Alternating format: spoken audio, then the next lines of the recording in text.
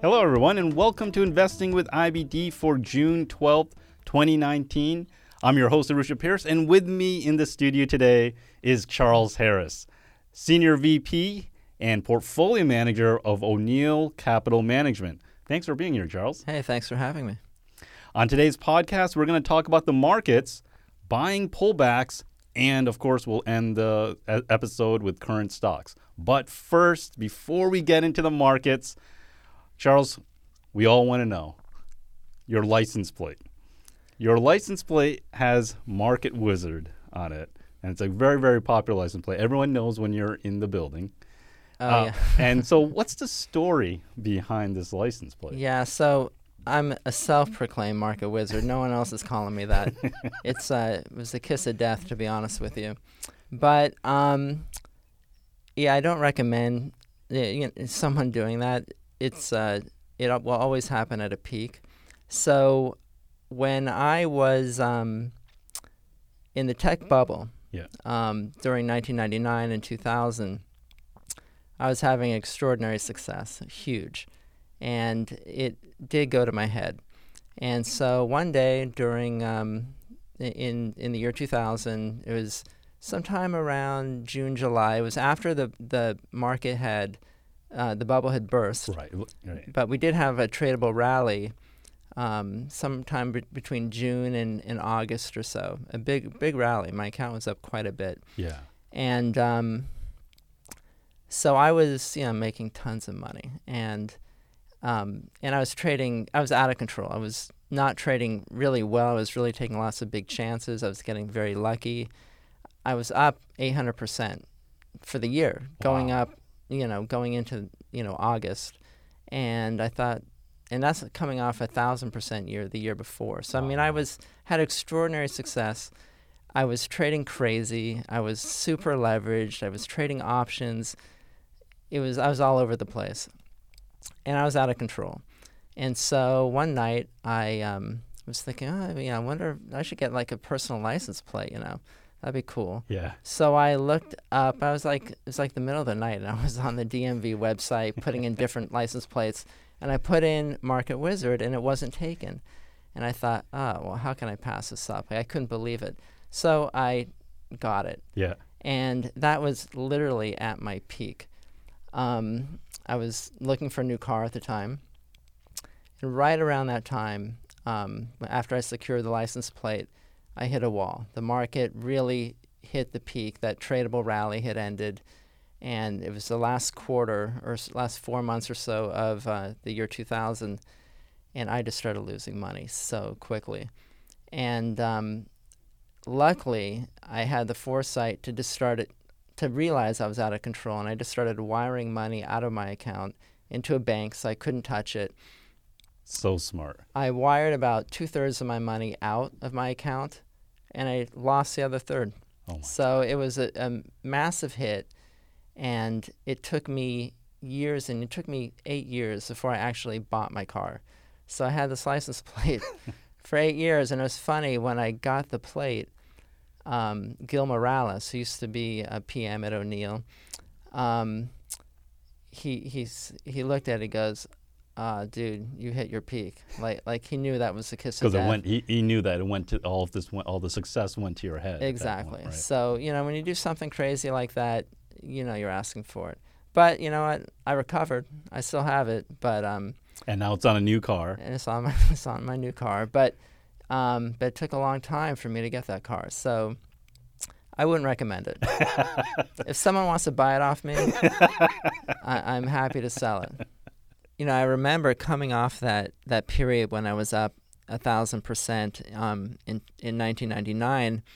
I was at the holiday party that we have here at work, and Bill came up to me and said, "So how are you doing this year?"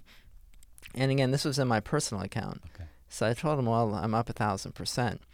And he said to me, "Just remember, we all put our pants on one leg at a time." So he's pretty wise, and he knew the risk of, letting it get to your head. And it's really important just to try to remain humble and realize, when you are getting too excited or kind of in a manic state, And at the time for me, I mean, honestly, I was like becoming an addict. It was like I was just out of control. So it's really important if you're having tremendous success and you start to take on risks that really aren't prudent and you're getting away with stuff, that you can kind of be aware of that and pull back and realize that, the party's going to end. Nothing lasts like that. Well, so Charles, let's now get back into real time because you recovered from that. It was a great, great lesson. And let's go into the current markets. And, you came in at a perfect time. The market is in a confirmed uptrend now. So we had last Friday on June 7th, we had a fourth day fall through day. I think, was it fourth day? Fourth day fall through day on the NASDAQ.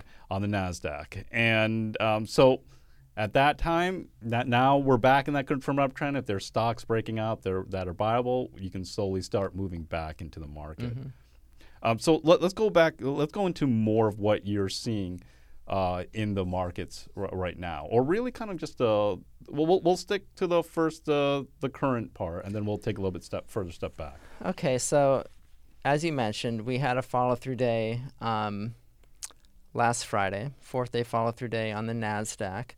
And so we are in a confirmed uptrend. There are stocks that are buyable. There are many, leadership stocks were breaking out or extending their gains on that follow-through day. Yes. So I am constructive on the market. Now we have, gotten some resistance at the 50-day moving average, which is completely normal. You want that to happen. I mean, things did get extended very quickly. When the market consolidates a bit, takes a little rest, it gives stocks a chance to take a break and set up so you can actually get in. So we came up to a very logical area, again, which was the 50-day moving average. On the S&P 500, we actually got above the 50-day and are holding above. So so that looks normal and constructive. And I think things look pretty good. There's the breadth has improved. The breadth of the market really did narrow over the past, the 4 or 5 weeks during May. It was a very tough period, and the market came in, NASDAQ came in about 10.8%, which is a pretty rough pullback over a 4 to 5 week period. But given the bounce we had off the bottom in December, and the fact that we were up 17 out of 19 weeks, up way into double digits over a 4-month period, you have to expect the market to pull back. So it was, I think, corrective. I think it was got out some of the excess, allowed stocks either build bases or consolidate their gains. And, it wasn't pleasant. It was a tough May. But I think it's what needed to happen. And you can see that we shook out below the 200-day moving average. Again, it was a pretty, rough correction, I think, over the 4 or 5 weeks. Especially for our stocks, right? Yeah. Our stocks just plummet when the market starts to turn. Yeah, definitely the leadership groups at the time were the cloud-related stocks, cyber stocks, big data type stocks. Yep. The semis are doing well, through that period as well. And all these stocks got hit pretty hard. The very best did hold up pretty well. And finally, the market got to the very best stocks right on the bottom day. Exactly. So, Monday, June 3rd. That was, the market looked terrible that day, of course. And they finally got to some of the leaders. So and they really hit them hard, too. They hit them really hard that day. And the cloud stocks and cyber stocks, in particular, software stocks, all came down on that day really, really bad. I mean, I had a really rough day that day. And many of them undercut their 50-day moving averages on that day. It was a day where, you're forced to raise some cash if you were trying to hold in there. But that served to be the bottom. Yeah, and so let's go back to that because you had that really rough day on June 3rd. Now, one of the keys, I felt the panic on that day too, and I was forced to raise more cash at that time.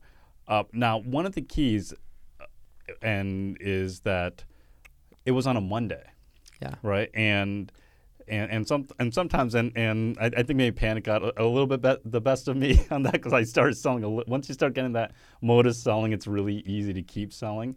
But one thing, just looking back for me, is that it was Monday. You still had the rest of the week to see how some of these stocks recovered, even though some did break the 50-day moving average. How do you usually handle that? Do you try to give it a little bit more time to see if some of the best stocks can recover and look pretty good on a weekly chart by the end of the week?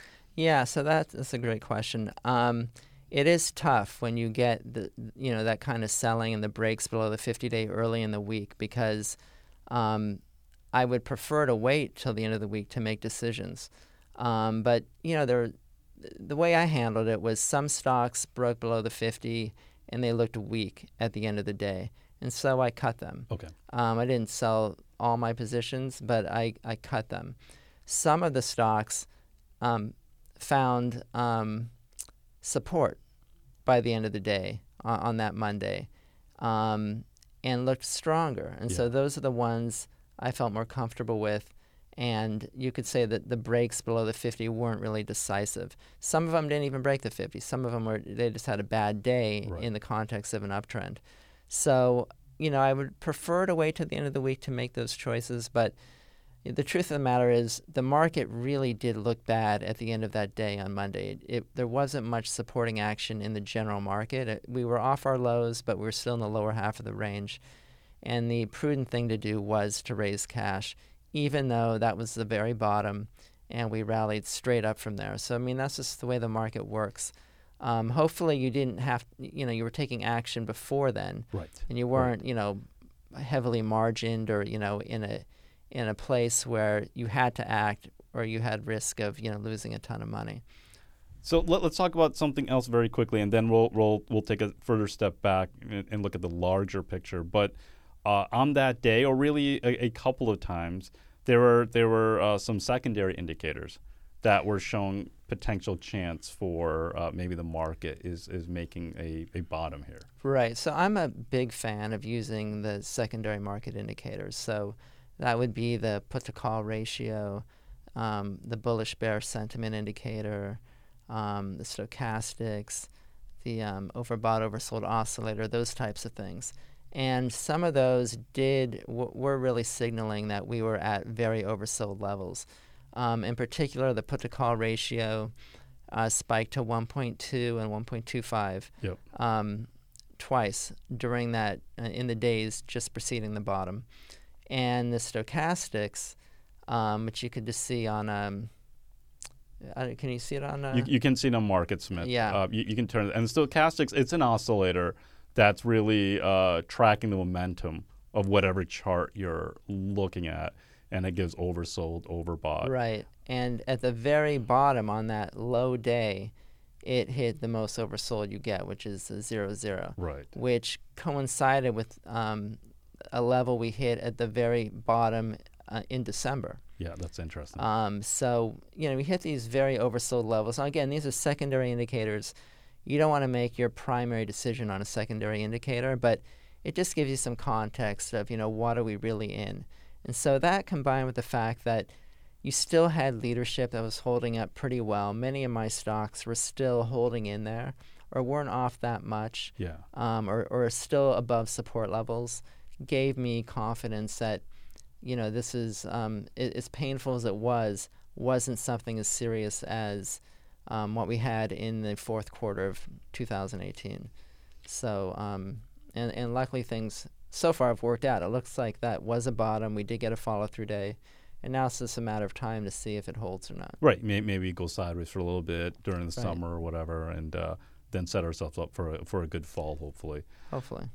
So now let's talk about kind of the longer term and really kind of this longer term secular bull market that we've been in since 2009. So, if you pull up a monthly chart, let's say on the NASDAQ, you can see that we've really been rallying since March of 2009. That was the major bear market low, and following the financial crisis. And we've really had a secular bull market since then. So it's 10 years old, But we have had a number of bear markets and intermediate corrections during that time frame. So in 2011, we had about a 20% correction.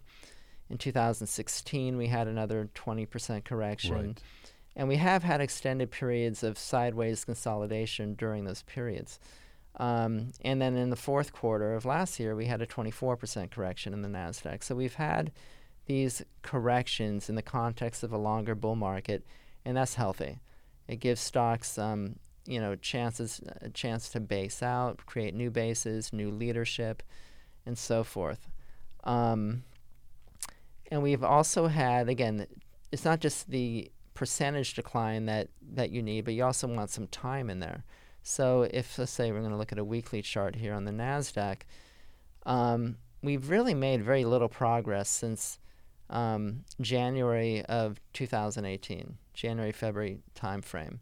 We made some progress. We did hit some, new highs, but, if you look at the peak in January of 2018 and where we are now, we've pretty much just been in a very wide trading range. It's pretty incredible when you look at it that way. So it's not, I think there's a couple points there. One is we haven't really made much progress. So this has been a consolidation period. It's even more pronounced if you look at the S&P 500. We're basically exactly at the levels we hit in January of, at the end of January of 2018. So we made no progress at all in the S&P 500. And if you look at the S&P 500 from, say, mid-2015 through the end of 2016, that was a similar period of choppiness, a wide trading range where you made literally no progress over a year and a half. Yeah, I call that the stealth bear market. Yeah, and it was a bear market. Yeah. Because it was painful. It's actually easier to survive in a bear market that's just going down, because if you're in a downtrend, you just walk away. Right. But if you're in a wide trading range where you keep getting sucked in and then scared out and sucked in and scared out, you can actually lose quite a bit of money getting chopped up. But that 2015 to 2016 trading range led to a really strong 2017. Yeah. So maybe the market is setting up again. The fact that we have been consolidating for a year and a half, we've just had a follow-through day. We have a cup with handle. If you look on the NASDAQ, it's formed a cup with handle base. We could be setting up for, a strong market. And, the market is very driven by news headlines, and we've had a lot of kind of rough headlines. And the fact that we're holding in as well as we are, I think could bode well, because if we get some positive news, who knows what the market can do. Yeah, if we get rid of that uncertainty, the market could really take off. Yeah. So the market is back in an uptrend, but remember, be disciplined, manage your risk, and buy right. Now let's take a quick break, but when we return, we're going to talk about how you can do really well in trading by buying pullbacks. So stay tuned. Want to find stocks like the ones on this podcast? A lot of the best names we talk about come from IBD's exclusive stock lists, like the IBD 50 and the Big Cap 20. Whatever type of investor you are, we got a list for you. You can access every one of IBD's lists, plus stock ratings, exclusive analysis, and one-on-one coaching with a membership to IBD Digital. It costs less than $1 a day, but for podcast listeners, we're offering an even better price. Go to investors.com/podcast offer right now and get your first 2 months for only $20.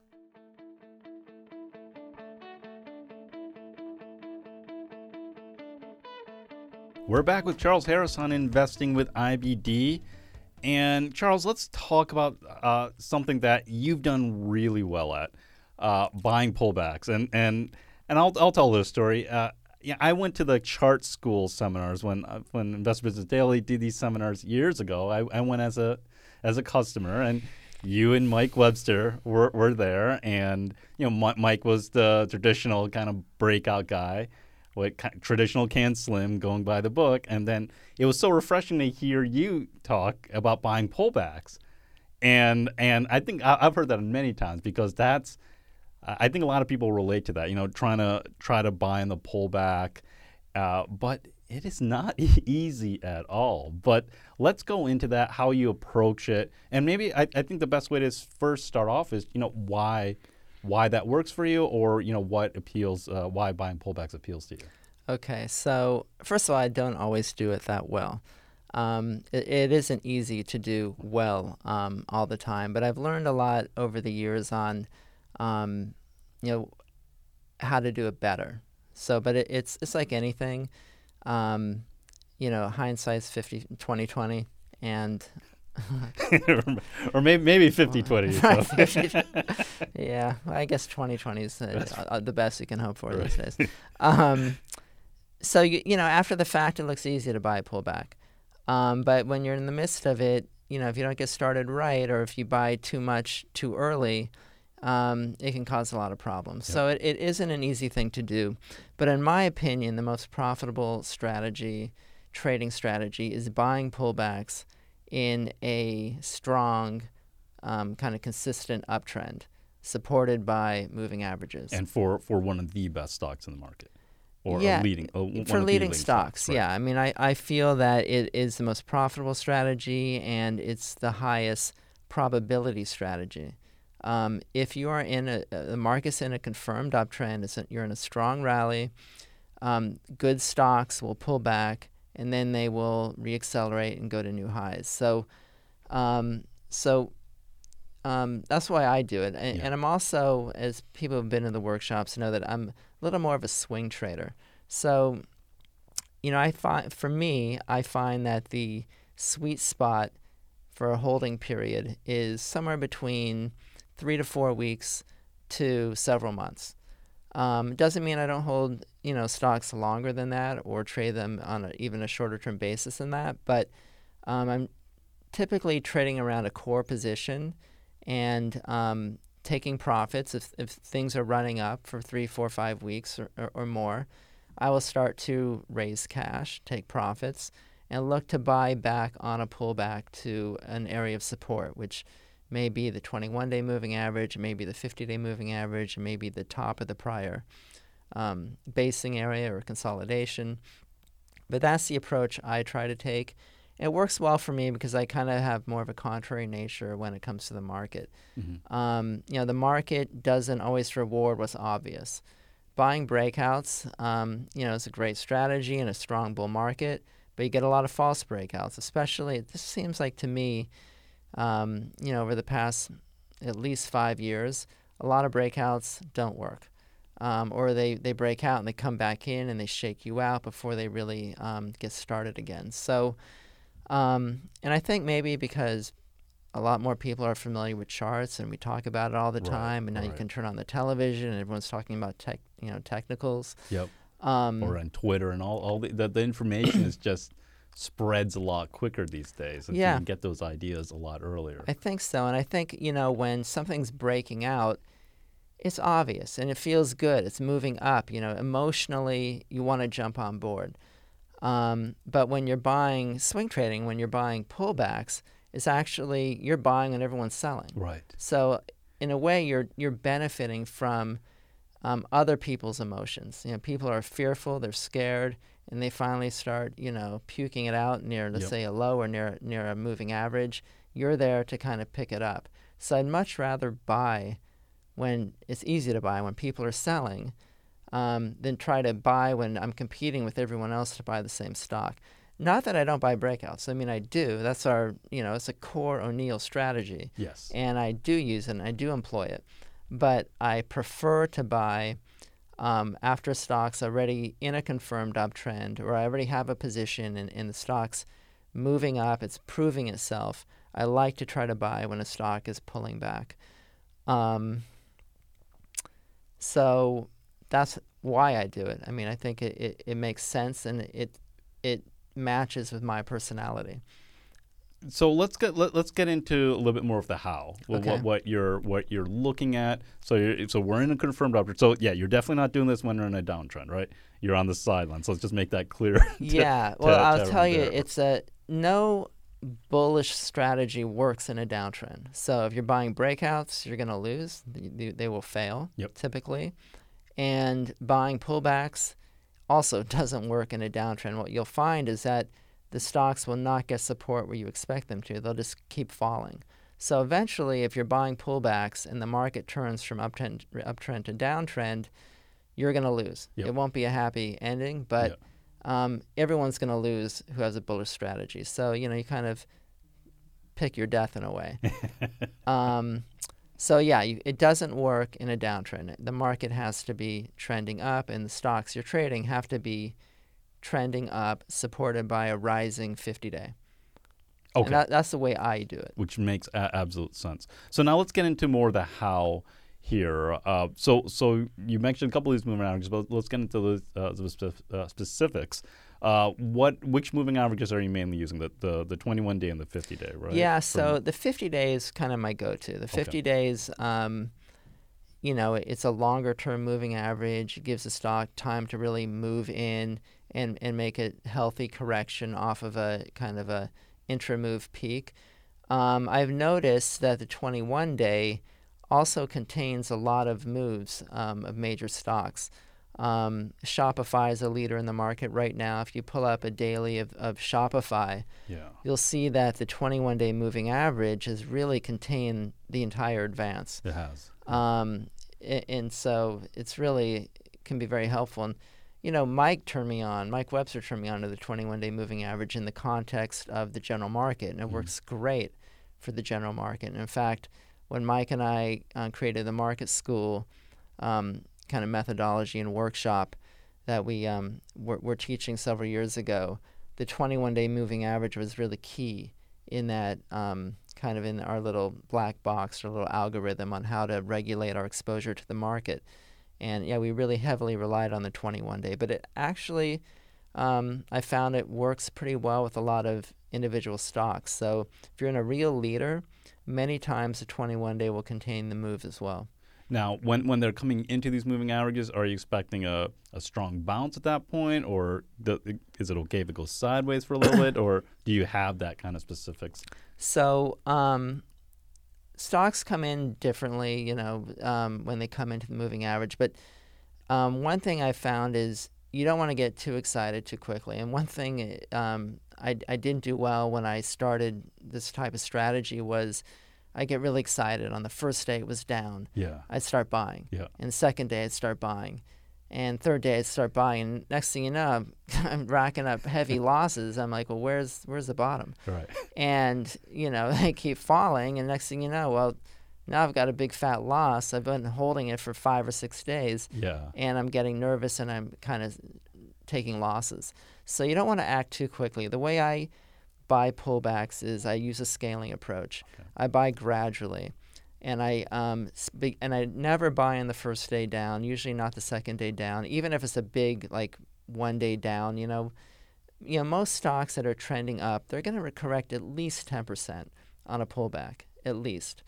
I ran a couple of studies, and like an average that I found was sometime where between 16 and 17% off of a kind of intra-move peak. Wow. So you have that time makes sense. Usually. Yeah, that especially this last week or a week ago, right? A lot of our stocks really came in or probably around there, like 16, 17, maybe more. So if you get excited when the stock's down 6%, you might be in for another 10, 12% from there, maybe more, depending on how volatile the stock is. So you don't want to get started too early. The way I do it is I begin to buy, again, scaling slowly, as it's reaching the support area that I'm looking at. So if it's a 50-day moving average, as it's approaching it, I begin to buy, knowing that I'm probably going to lose some money. But I kind of want to just get started a little bit. Many times these are stocks I already have positions in that I've sold at higher levels, and I'm trying to reestablish my position. If it gets right to a moving average, I'll usually be buying there as well. But the time to really get going and to really, reestablish your position or buy in a bigger way is when you see some supporting action off of the moving average. So that's typically in the form of an upside reversal. So if you actually see the stock come down to the moving average or cut below it and then rally back and close in the upper half, that's supporting action. And then I'll get started or once I get started, 'cause I'm getting started earlier than that, but that's where I really get going and will buy in larger chunks. Yeah. Because then I have a line in the sand to kind of define my risk. It's very important when you're putting on any trade, whether it's buying a breakout or buying a pullback, you should always define your risk. If you're buying an upside reversal, you can define your risk as the low of the upside reversal. It really shouldn't violate that if it's going to work. Now, sometimes it does, and you get shaken out, and then it forms another upside reversal. It's like you get a shakeout immediately, and then and you might have to buy it right back. But it's very important to define your risk. So waiting for that supporting action is really the safest way to do it to get started. And then if it's working, the next day it's up as you would expect it, you can even start to buy a little more into that strength. Sometimes you'll find that the stock will bounce off the moving average and then pull back to it. It's very normal. If that happens, I'll again add on that secondary pullback, and once it breaks above the high of the little bounce of the reversal day, not the reversal day, but so you have the upside reversal. Okay. And so you rally for a few days up, and then you retest. Oh, got it. Okay. So that the high of the bounce, right? Once you break above that, I think typically the coast is clear, and you can, aggressively reestablish your position or buy at that point. Yeah, that makes sense. So it rallies up, brief rally, now it comes back, tests again, now it can't go lower, now it goes higher and takes out that short-term high. Right. It's a little short-term high, it's a little area of resistance, and once you break above that, it's almost like a pivot. Okay, perfect. What about volume? Are you looking for volume on the upside reversal or as they're coming off a moving average? So based on just my personal experience, and I've done this for a long time, sometimes you get heavy volume on the pullback. Sometimes volume is lighter on the pullback. I've seen it both ways. So I would prefer there to be heavy volume on the supporting action day. That gives you more confirmation that it was a shakeout, but it doesn't always happen that way. Sometimes the volume doesn't come in and it starts to rally off the moving average, and the volume's weak, and you start to hesitate. You're like, where's the volume? Where's the volume? There's no one there.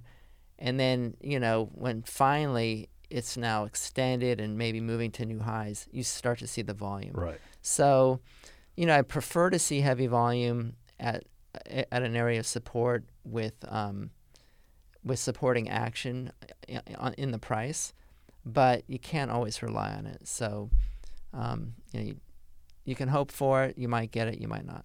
Okay, Charles, you mentioned that Shopify held the 21-day moving average. And coming up after the break, we're going to go over an example of a stock that held the 50-day. So stay tuned. Engaged investors can find profitable trades in up, down, and sideways markets. But how do you adjust your trading and keep your portfolio growing when the market outlook changes? Join IBD for a free investing webinar on Tuesday, June 18th. We'll show you strategies you can use to trade with the market direction, not against it, and find winning trades while protecting your profits. And if you watch it live, you'll get the chance to have your investing questions answered by our market experts. Go to investors.com/webinar to register and save your spot.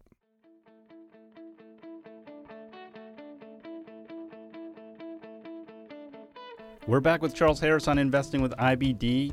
Okay, Charles, so we went over an example of a stock bouncing off the 21-day moving average. So let's go over an example of a stock bouncing off the 50-day moving average. And it's Zscaler. Yeah, so symbol ZS. I should say I do have a position in this stock. And I should say I have a position in this stock, too. Ooh, well done, Arusha. I'm excited. I'm in the same stock that Charles is in. Yeah, that's probably jinxing it for both exactly. of us. So this is a stock. They're in the cybersecurity space, and they have a platform that is, or an architecture that is made for the cloud. Yep. And so they're taking business away from a lot of the legacy cybersecurity players. They're really, I think, in the right place at the right time.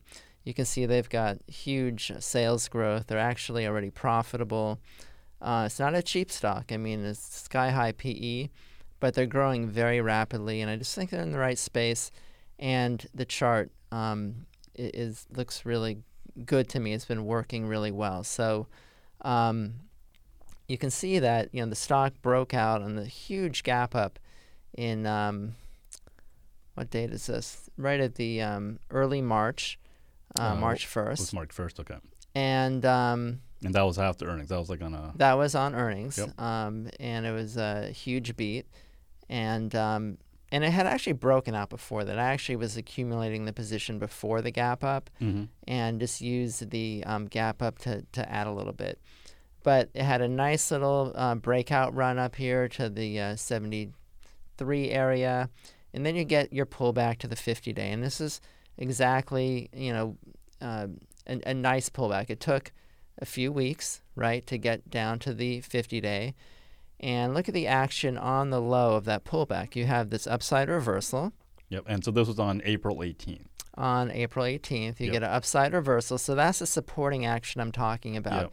It happened right. You got supporting action in the price movement with the upside reversal. So it hit the moving average and then closed at the very top of the range, actually closing up for the day. And it came right into where you want it to. So, yes. In fact, it also came right into the top of the prior little consolidation after the stock broke out. So right around that 60 area, there was a lot of support. So that was a point to add to the position, or if you missed it, even initiate a position. Now you can see it rallied up for 2.5 weeks or so, and then retested the 50-day moving average. So remember I mentioned in the last segment that many stocks will bounce off the 50-day and then retest. Yep. So this one had a retest. And this was like a retest, a couple weeks later? Yes. Right, so yeah. Yes. So you got the retest a couple weeks later, which lasted about another week or so, another 5 or 6 trading days. And then when it emerged, you see this really strong price action on May 10th, kind of breaking above the highs of that. Yeah, so May 6th was where it found support off the 50-day moving average. Correct. And that was another strong day there. Yeah. And then on May 10th, it took out the highs of that May 6th. Right. And the May 6th really was a buy day as well, Yes, because you had... yes. Again, a massive upside reversal. It looked really strong there, and I was buying on that day too. Are you buying early in that day, at the end of the day? How are you? That's another really good question. Again, you never know. I have found that I'm actually waiting toward the end of the day to make decisions now, because there's so many false movements during the day. I don't know whether it's just the market environment or what, but... so to try to reduce that noise and the unnecessary trading, you're waiting closer to the end of the day. Yeah, and you can, by the end of the day, you looked at it and you go, this is a day I would want to buy. And I was talking to Mike Webster about how I've been trading lately, and I've been really trying to make all my buys something I could explain at a workshop, so that an attendee could look at it and say, did you buy here? And I said, yeah, and they'd clearly see why. Yeah. So I like that. In a way, it is in a way obvious, but you can see it makes sense. Now, here it pulled back again to the 50-day a couple of days later. I wasn't rewarded right off the bat, but a few days later, you got the clear, strong move up. Now, the stock did come in again and test the 50-day, and you have to think of that in the context of the general market. I mean, the market was down huge. Yes. On a relative basis, the stock really held up quite well. And, the RS line was holding in pretty well there. You did have earnings. Yes. And the stock, given the market action, it held okay on earnings, and it was a very good report. It's amazing. With this stock, because it did like the thing that the last thing that you would expect. It didn't do that much on earnings. There wasn't a huge gap up or down on No, but that was the day though that that was June 3rd, which was the bottom, right? That's when NASDAQ hit its low. Yeah. And so given the fact that the NASDAQ had a horrible day on that day, and that's the day that killed all the cloud stocks and cyber stocks and big data stocks.